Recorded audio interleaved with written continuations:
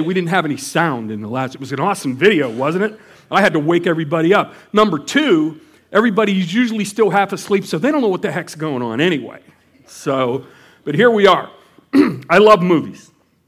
I particularly love movies that teach something of virtues, things like bravery and integrity and honor.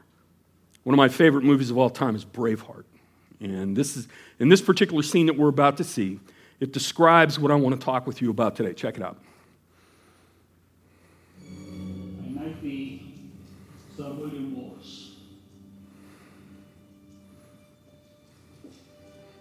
Sir William, in the name of God, we declare and appoint thee guardian and high protector of Scotland, and thy captains as aide-de-camp. Stand and be recognized.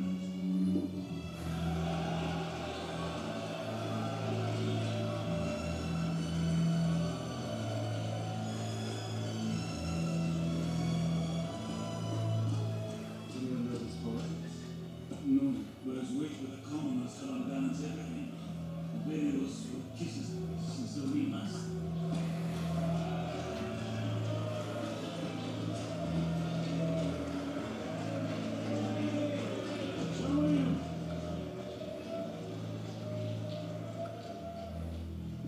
Sir William, inasmuch as you and your captains hail from a region long known to support the Balliol clan, may we invite you to continue your support and uphold our rightful claim.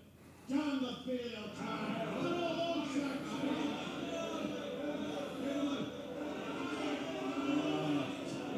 Now is the time to declare a king.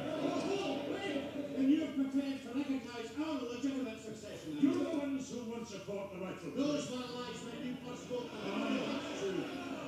Demand recognition of these documents.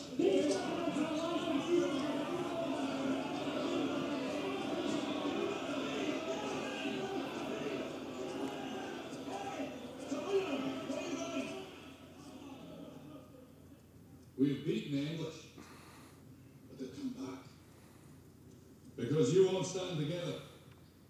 What will you do? I will invade England and defeat the English on their own ground. Invade? That's impossible. Why? Why is that impossible? You're so concerned with squabbling for the scraps from Longshanks' table that you've missed your God-given right to something better. There's a difference between us. You think the people of this country exist to provide you with position. I think your position exists to provide those people with freedom. And I go to make sure that they have it. Gotta love a preacher who leads with Braveheart, man, seriously. I happen to believe that human beings have been settling for, as Wallace described it earlier, scraps for a very long time. In our search for happiness, in our search for significance, for contentment, we look for things that we believe will bring those to us and bring us the things that we crave most. We count money and power and control as tokens of influence and contentment. But in reality, these things are the scraps of life that, when attained, are seen for what they really are. Scraps. Several years ago, Carol and I served at a large suburban church in the Western Hills of Pittsburgh.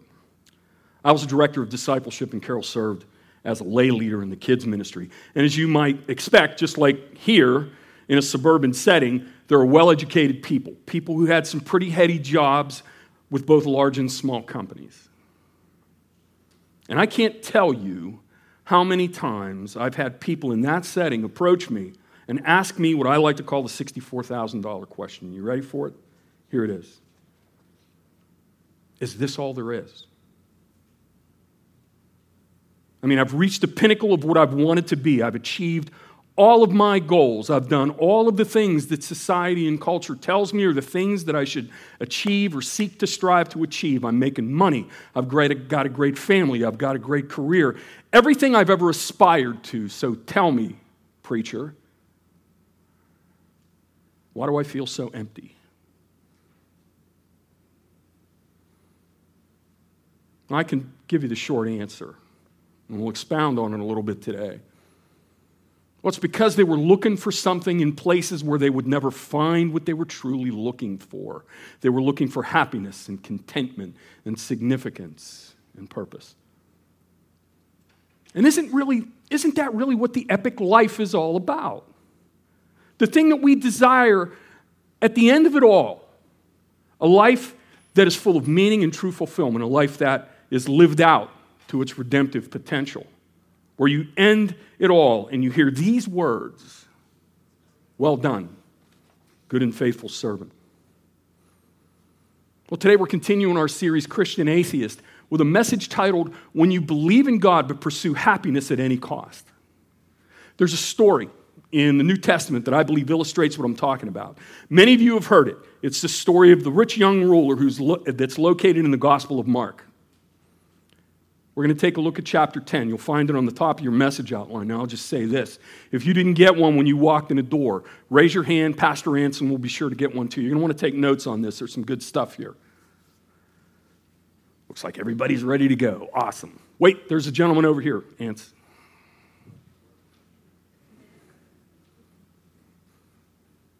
Okay, you'll find this on the top of the message outline. Follow along with me as I read to you. This comes to us from Mark chapter 10 from the English Standard Version of the Bible. As he was setting out on his journey, talking about Jesus, of course, as he was setting out on his journey, a man ran up and knelt before him and asked him, "Good teacher, what must I do to inherit eternal life?" And Jesus said to him, "Why do you call me good? No one is good except God alone." That's an interesting question in and of itself. You know the commandments. Do not murder. Do not commit adultery. Do not steal. Do not bear false witness. Do not defraud. Honor your father and mother. And he said to him, "Teacher, I've done all these things and kept them from my youth." And Jesus, looking at him, two key words here, man, this sets up the whole passage. Jesus, looking at him, loved him and said to him, "You lack one thing. Go, sell all that you have and give to the poor, and you will have treasure in heaven, and come follow me." Disheartened by the saying, he went away sorrowful, for he had great possessions. Let's talk about this for a few minutes. Now, my guess is many, if not most of you, are familiar with this story. Even folks that aren't necessarily followers of Jesus have heard this. And everybody has a bunch of different takes on it. One of the most common takes on it is that you read this, you look at it, and you say to yourself, Jesus hates rich guys. The only way you get into heaven is to not be rich. And if you are rich, give away all your stuff, and then you can get into heaven. That's not it. Not even close. Not even in the same wavelength. What Jesus is basically saying here, in this case, is you're putting all your trust in something that can do nothing for you other than take care of what you're doing right now.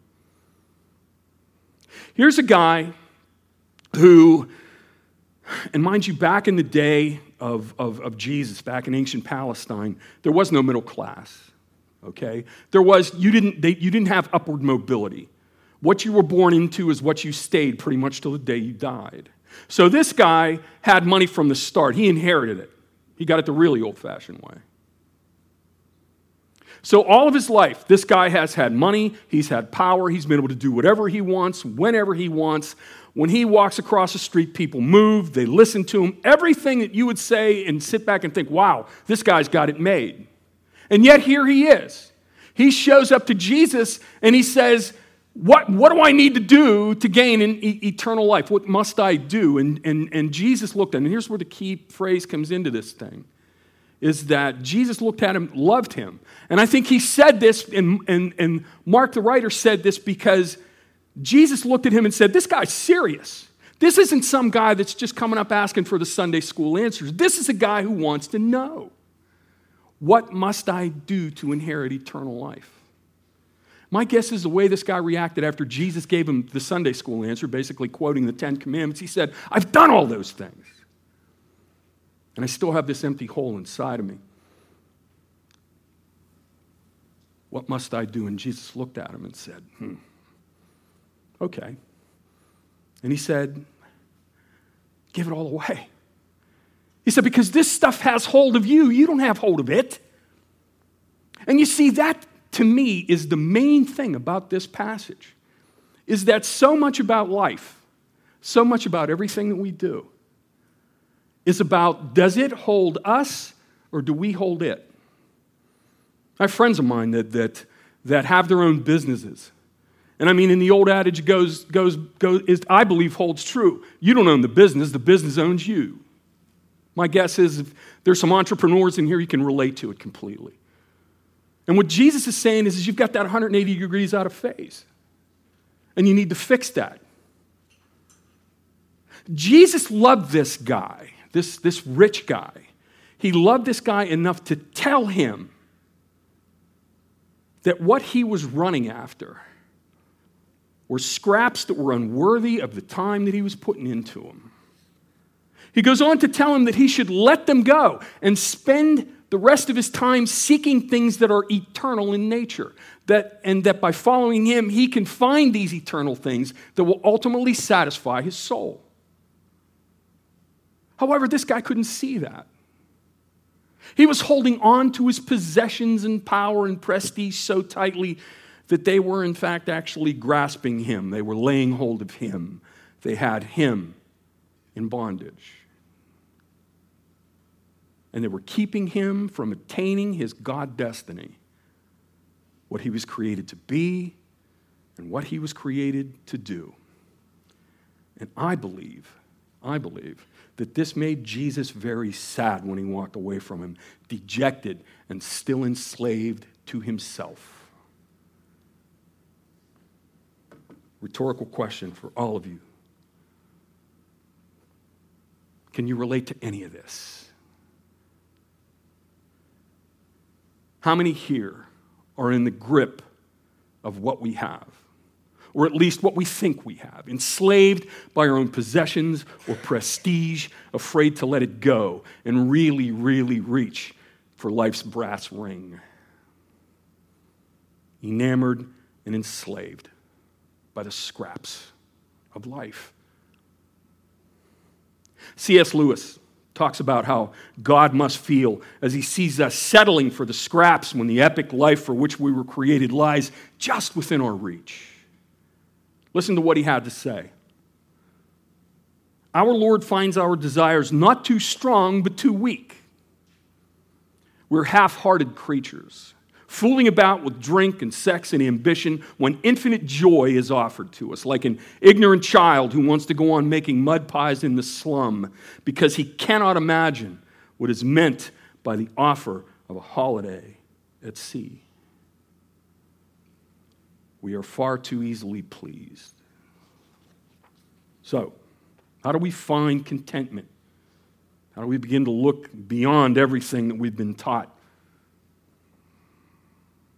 There are three things that I want us to consider from this passage that will help get us started along the path to true contentment, along the path to committing our lives to something that's actually worth committing it to. Allow me to share them with you. Okay? First, number one, write this down. There's more to life than what you can see or feel.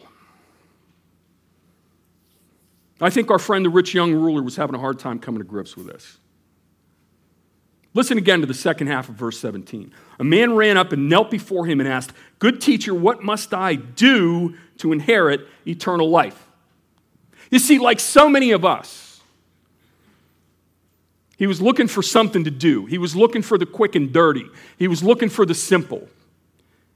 He was hoping there was something he could do, maybe a book he could read, or perhaps a program that he could follow that would bring the eternal contentment that he so craved.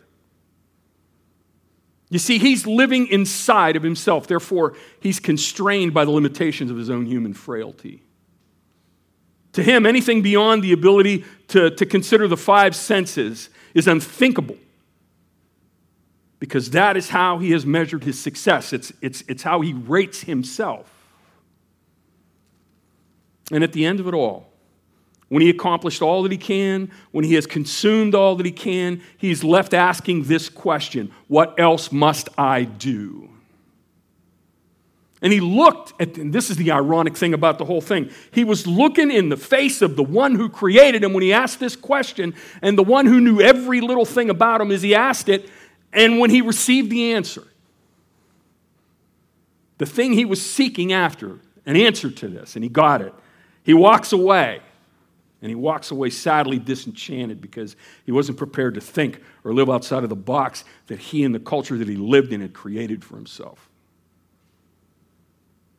But he's not the only one.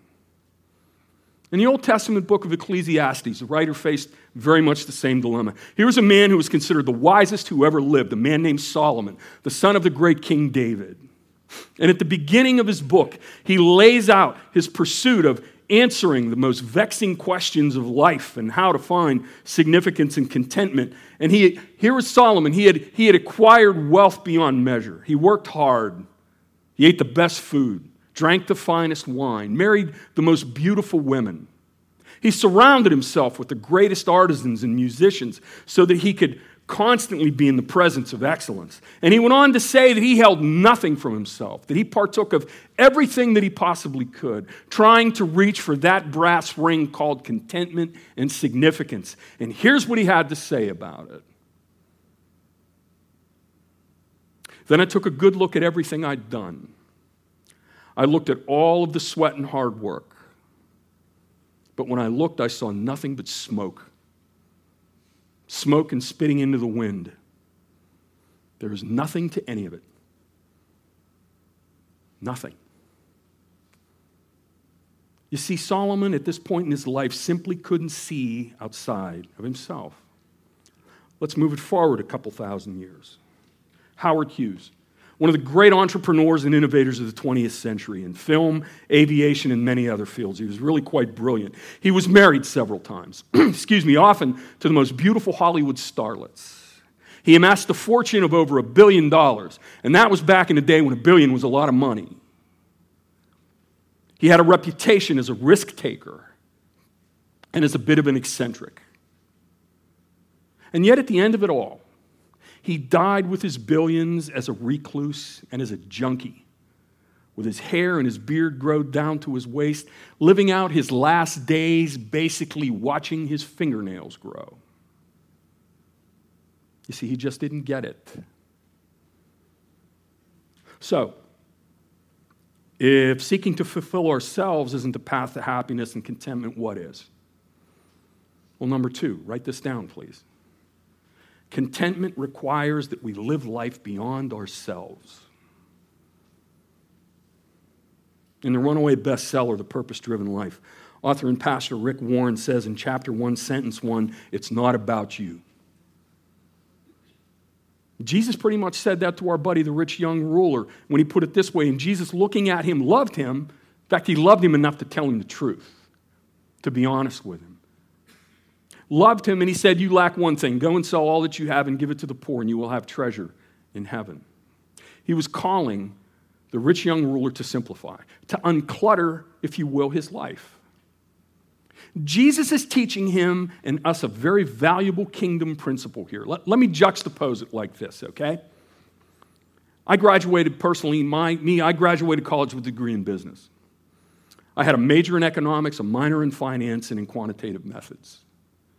When I was in school, I had some friends of mine who aspired to be accountants. For the life of me, I'll never know why. And here's what they used to say with regards to taxes. They would say, it's not what you make that matters, it's what you get to keep. Sage advice when it comes to investing in this world. However, in the kingdom that Jesus talks about, the kingdom of God, there's a twist added. The quantity and quality of what you get to keep is directly related to, dependent upon, in fact, the quantity and quality of what you give away. You see, the life that Jesus describes, the one that leads to ultimate contentment and fulfillment, the one that he gave his life for, is marked by living a life, by holding what you have with open hands. Allowing God to take from one open hand in 1 minute and give back in overflowing proportions in the very next. It's about being a conduit of the blessing and grace that God has given you and that you have received to the people around you. Not concerning yourself with what you have, as opposed to what you can give away. And it's amazing how looking at life and living this way can simplify it. It causes you to be much more present-oriented as opposed to living life out in the future someplace where you're not even sure or you aren't even sure is actually going to happen. Bill Gates is the founder of Microsoft and is by all counts one of the richest men in the world, close to $100 billion in assets. Now you would think that he would be content to live out the rest of his life, the rest of his days, living off the wealth that he had created and accumulated, but such is not the case. Some years ago, Gates and his wife Melinda began a foundation named after themselves that is committed to giving away his fortune. They have committed themselves to using their money to finding cures for dreaded diseases and otherwise seeking to bring some comfort to those who have been afflicted around the world. It's an ambitious plan, but they've committed themselves to it. And in 2006, Gates retired from Microsoft so that he can devote his whole energy to running this foundation. Now, those of you who have followed the career of Gates or know a little something about it would tell you that his stepping down from the helm of the company that he started is a really, really big deal because he was known as a hands-on guy when it came to running his business. If I can translate that for you, what hands-on in this case means is, in rich guy speak, is that Bill Gates was a control freak. So those of us who fit into that category, and you know who you are, would understand the significance of this move. In fact, it was so impressive that another super rich guy named Warren Buffett committed to giving his fortune to the Bill and Melinda Gates Foundation, which at the time was around $30 billion. Now, I've recently seen pictures of Gates, and since he's made this move, and he seems different, seems content. You see, he gave up striving for himself and committed to giving of himself. Now, I don't know whether Gates or Buffett or any of those guys are followers of Jesus, but I do know that when Jesus' principles are followed, good things tend to happen. Jesus describes this kingdom way of life in what I believe to be the most profound discourse ever uttered by a human being, and that would be the Sermon on the Mount. He addresses what we're talking about here in a passage from Matthew 6, a familiar passage for many of us. But seek first the kingdom of God and his righteousness, and all these things will be added to you. Therefore, do not be anxious about tomorrow, for tomorrow will be anxious for itself. Sufficient for today is its own trouble. You see, I think what Jesus is saying, if you look at it in the context of the rest of the passage before it, what Jesus is basically saying is that the problem with humanity as it currently is, when he was living, and I would submit to you currently is as we are living, and if things continue to go on, will continue to be 10 times 10,000 years from now, is that we worry about things that we have absolutely zero control over. One of the things that Jesus talked about before this passage was he said, consider the lilies of the field. They neither soil nor or toil nor reap, yet Solomon in all of his glory was not arrayed as one of these. What he's saying is that, he's saying, first off, consider that, but also consider what he's also saying, I believe, is no, really, consider the lilies of the fields. In other words, slow down. Look at what's in front of you. You see, I don't know about you, but I spent a lot of my time, especially in the business world, but honestly, even as a pastor, I spent a lot of my time looking at what's going to happen tomorrow, and what's going to happen next week, and what's going to happen next month, and what's going to happen next year, and what's your strategic plan? What are you going to be doing 3 to 5 years from now? And I took this stuff seriously. I really did. And to some degree, I still do now. But what Jesus is saying here is that you have zero control over that, man. Zero. What you need to worry about is what's going on right now, because that's all you're guaranteed. And what I think is happening as I look back over my life, and I think if all of us are honest here, we could look back and say the same thing about our own, is that God was at work in the things that we were doing at the present moment, and we missed it because we were out here someplace. We were thinking a year ahead, or a month ahead, or a day ahead.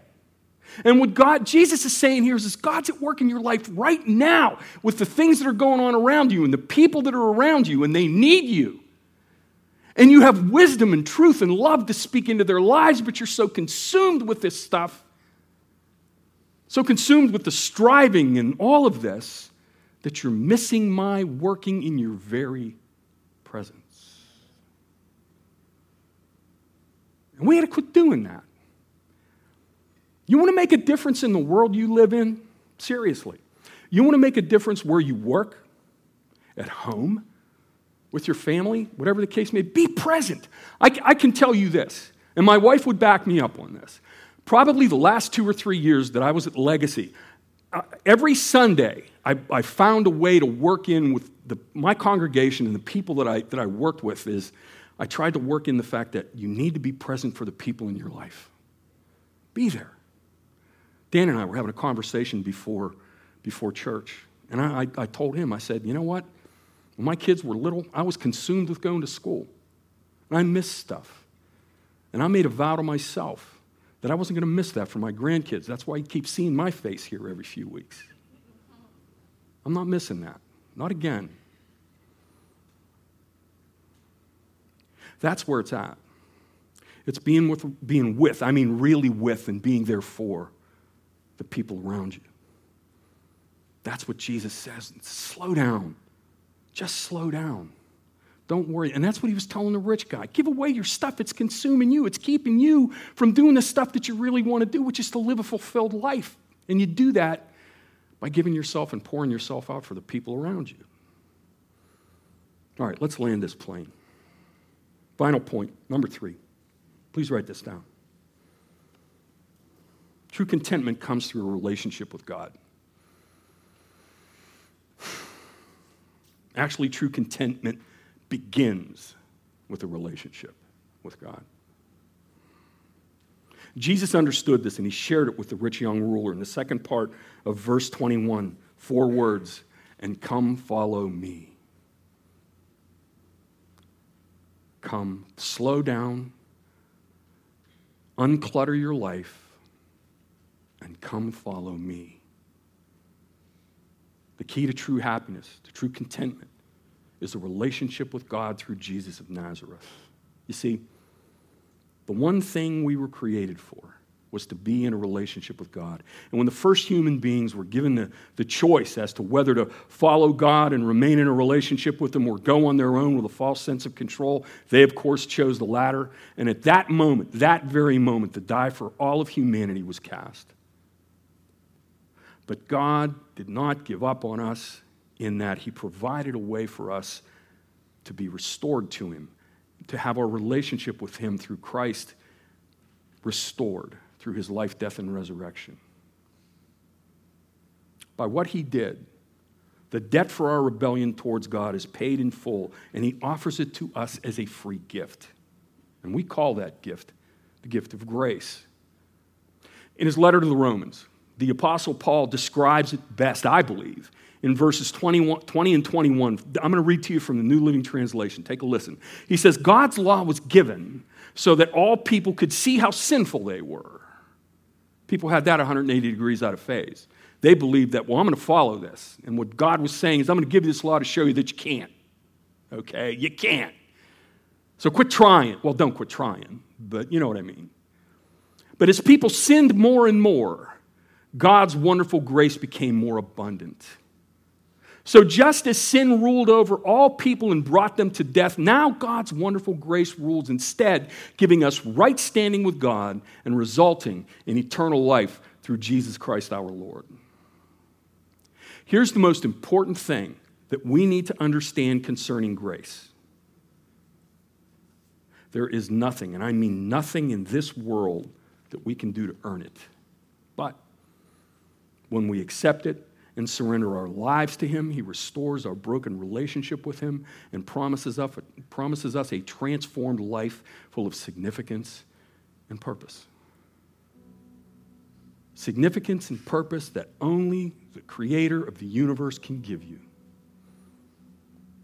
You see, for many of us, the discontent we feel is simply our souls longing for that broken relationship with God to be restored. It's what's been called by theologians the God-shaped void. And understand something. There is nothing besides a relationship with God that can fill that God-shaped void. No amount of money, no amount of power, no amount of influence, no job or career or human relationship can fill that void. Only a relationship with God. St. Augustine put it best when he said this. He said, you have made us for yourself, and our heart is restless until it rests in thee.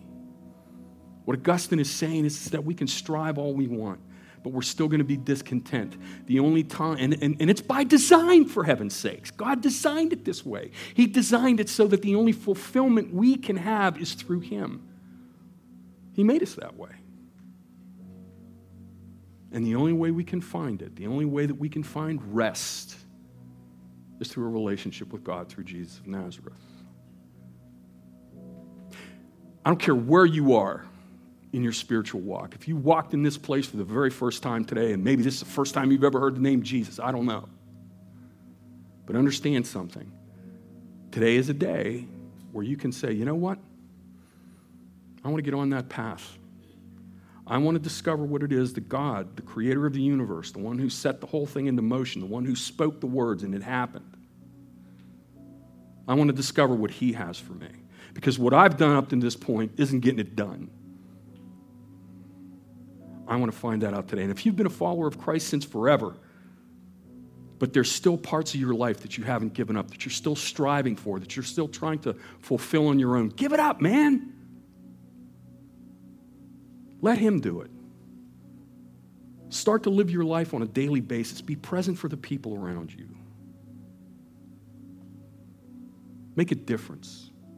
Speak truth and love into their lives. Speak life. But you can't do it if you don't hear it. Let's pray. Lord Jesus, we come to you today and we ask you to fill that void in our hearts. Whether it's a huge void because maybe this is the first time we've ever considered it, or it's a little bit smaller void because we've let you in, but we haven't let you fully in. But Lord, today is the day that we're going to go all in. And God, my deepest prayer at this moment for the people in this place today, for maybe the people that are hearing this, is that today will be the day that they surrender their lives to you, either for the first time or surrender the rest of what they've given you. Understanding and knowing that it's not going to be easy, and a lot of it's not going to make any sense, but that we have to do what we talked about last week, and that is trust you. Trust that you have our best interest at heart. Trust that you know what you're doing. And trust that you have that epic life, that God destiny for us individually. Not that just you are able, but that you are willing to fulfill that in our lives. Lord, I pray that each person in this place today considers that and takes this moment, this holy moment, to consider and make that decision to follow you fully and completely. We thank you for your presence in this place today. We honor you and praise you. In Jesus' name, amen.